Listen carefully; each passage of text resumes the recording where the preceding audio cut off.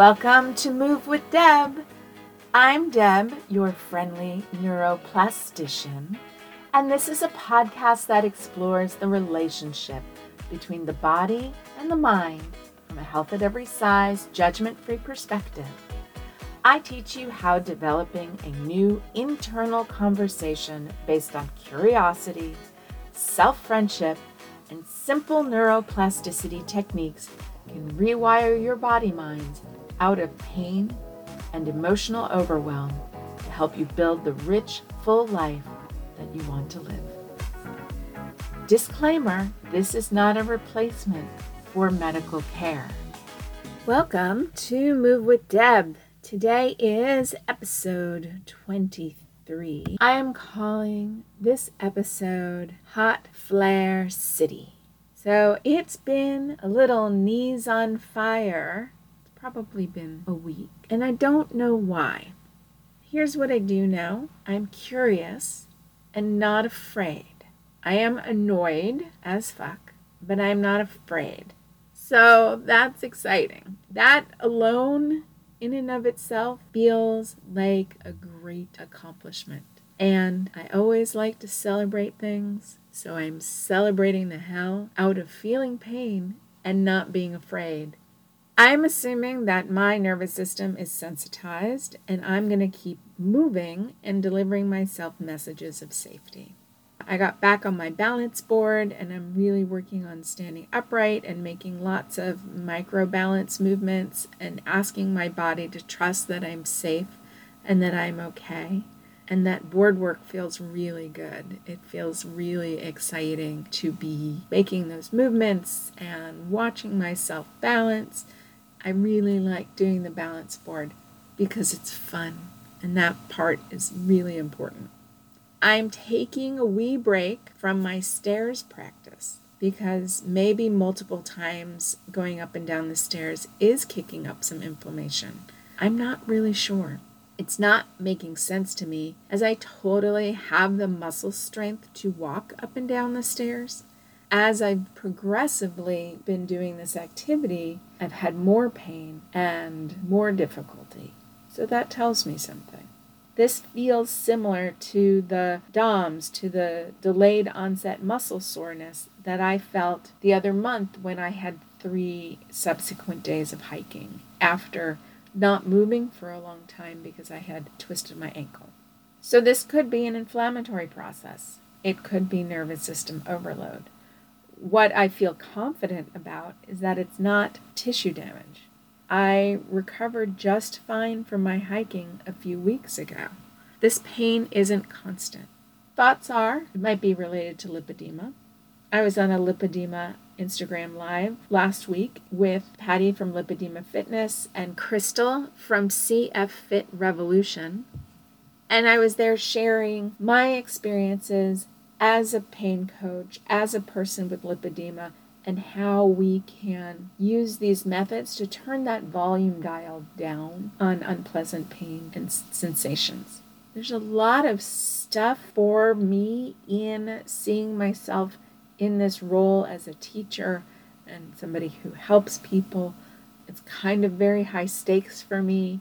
So it also would not surprise me that if my thoughts about sharing this work also was playing a role in the intensity of the sensations, in the intensity of the nervous system response. I've definitely had times when I've been able to train multiple days in a row without pain. This is not my constant state of being. I'm also aware that I put a lot of pressure on myself to not feel excessive pain, and that pressure can cause me to be overly critical or hyper-focused. I will keep exploring. I'm going to add in some recovery time for my stairs practice and not do it every day for now. I do like that mentally I was ready to do the stairs each time. I will also claim that as a giant success. Even while I was moving through some discomfort and some challenges that I wanted to climb the stairs, that I thought that was enjoyable, that those were movements that I wanted to add into my life, and that I actually thought it was fun. I'm going to give myself some thumbs up for that. and we'll see what happens in terms of calming down this inflammatory response that I'm feeling. The other day, after coming home, I was feeling a little stiff, and I just decided before getting in the elevator coming back into my apartment that I would just walk around my parking lot. And I would just take this moment, this transition moment, the transition from getting out of the car, feeling some stiffness, getting into the elevator, coming home and sitting down. What I thought I would do would be to take a relaxed walk around the parking lot so that I could move in a way that trained my brain to notice that we were safe moving. So I walked around the parking lot with a very relaxed attitude, with relaxation into my quads, my feet, my body. I was saying, hey body, you're safe. Let's just relax as we move. I wasn't really paying attention to any particular sensation, just inviting in the awareness of the relaxation, and then I turned my other senses on. I noticed what the warm sun felt like on my skin. I was busy looking at the trees and the foliage around me, and after a few minutes, everything relaxed. I could feel a difference in the strength. So what went from feeling maybe shaky or unsure or a little edgy in terms of walking, I walked around, everything relaxed, and that strength and confidence just re-emerged. It just came back as if it was muted, and it just showed back up, and that's what I felt. I thought that was amazing because I'm just taking a relaxed walk around a parking lot, and I can go from feeling not strong to strong just by tapping into this calm, resourced nervous system. Did not have to go to the gym. I didn't have to do any particular activity other than walk with a sense of safety. I love that moment because that moment teaches me everything I need to know. I just kept telling myself, this is easy. This is totally within my abilities. And I kept relaxing my muscles in my mind's eye, and I let it be enough, and I didn't push past anything. It was a huge somatic shift, and I will keep playing and building upon it. So thank you, Flair, for being my teacher. I really needed you to show up right now. And I'm curious about this inflammation piece, and I'm going to try to investigate it without falling down all of the pain, fat, inflammation, Venn diagram holes that there are on the internet. So I will come back and share those resources, share those ideas, or share my embodied experience with inflammatory pain, and we'll see what happens. So how do we fight the pain? Someone on a pain science group that I'm in asked this question. There were many good answers, and this one is mine. 1, by not fighting, by doing the work of creating safety for your nervous system. 2, learning the relationship between the fear, brain, pain, fear cycle. 3, connecting to and feeling your emotions with a sense of safety. 4, healing your fight-flight nervous system reaction. 5, doing graded exposure and outcome independence to start moving again and rebuilding physical capacity. 6, make changes in your life that support your agency and well-being.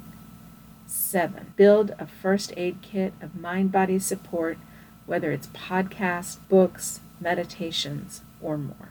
I want to reflect back on feeling your feelings with a sense of safety. That's been something that's been going on for me lately, so that also might be a factor in this feeling more sensitized to pain. I've been having a lot of emotions, having a lot of overwhelm. The other day I posted this thing that I do on occasion on my Instagram that I call somatic singing. And it's just where I make up a refrain about how I'm feeling right now, if I'm feeling kind of emotionally blocked, and I'll just sing it over and over and over again until I feel like connected with myself, until I feel like the emotions that need to be heard by me are heard. So you can go on my Instagram and listen to the song that I sang. And here's some stuff that I wrote about it. This song and a huge flood of tears came pouring out of me tonight. I sang this little refrain over and over until the cycle felt complete. I call this somatic singing. It helps me allow and befriend my emotions. I am not writing a song to produce anything. I'm just caring for myself using my connection to self through song. I've been feeling very sad, lonely, and scared today, and that's okay. My emotions are for me. My feelings remind me that I care. My feelings remind me that being alive is precious. There's so much awe to be found in the 50-50. It's so much relief when I allow an emotion to be felt and move through me. And I'm enjoying the relaxing post-cry neurochemical wash. I would probably figure out how to share that song with you, even though it's not really meant to be shared because it's a little embarrassing, but that's what I do. I am taking you on a tour and a journey through my own mind-body experience because I am a human. Just like you. I feel pain just like you. I also know that my pain volume control is in my hands. That I can turn that pain up and I can turn that pain down and I can turn that pain so far down that it goes unnoticed by my safety system. And that is my goal for me and that is my goal for you. And I will continue to help explain this concept and share these ideas with you as long as possible. I have had great conversations this week with clients who, through using these tools of changing their attention, lowering catastrophizing, getting into their fear brain and what their pain means, I've had clients reduce the amount of leg pain they were feeling in a week through using these tools. And another client, again, dealing with sciatic pain, and she said she's feeling much better and everything's much lower. So we just build on this process. Find little moments where we feel no pain, where we feel a shift in sensation, when we feel a release of catastrophizing, when we are allowing ourselves to bear witness and to be friends with ourselves, with all of the parts of us that we don't like, that we wish were different, including the pain and the sensations that we feel. The body is full of sensors and receptors, and the brain is constantly interpreting that sensory data. So our job is to tell the brain and the nervous system that this sensory data is not dangerous, that there's nothing to be concerned about. And, not all sensory data is TMS, so it also is good to go to the doctor, get things checked out, find out what's going on in your body.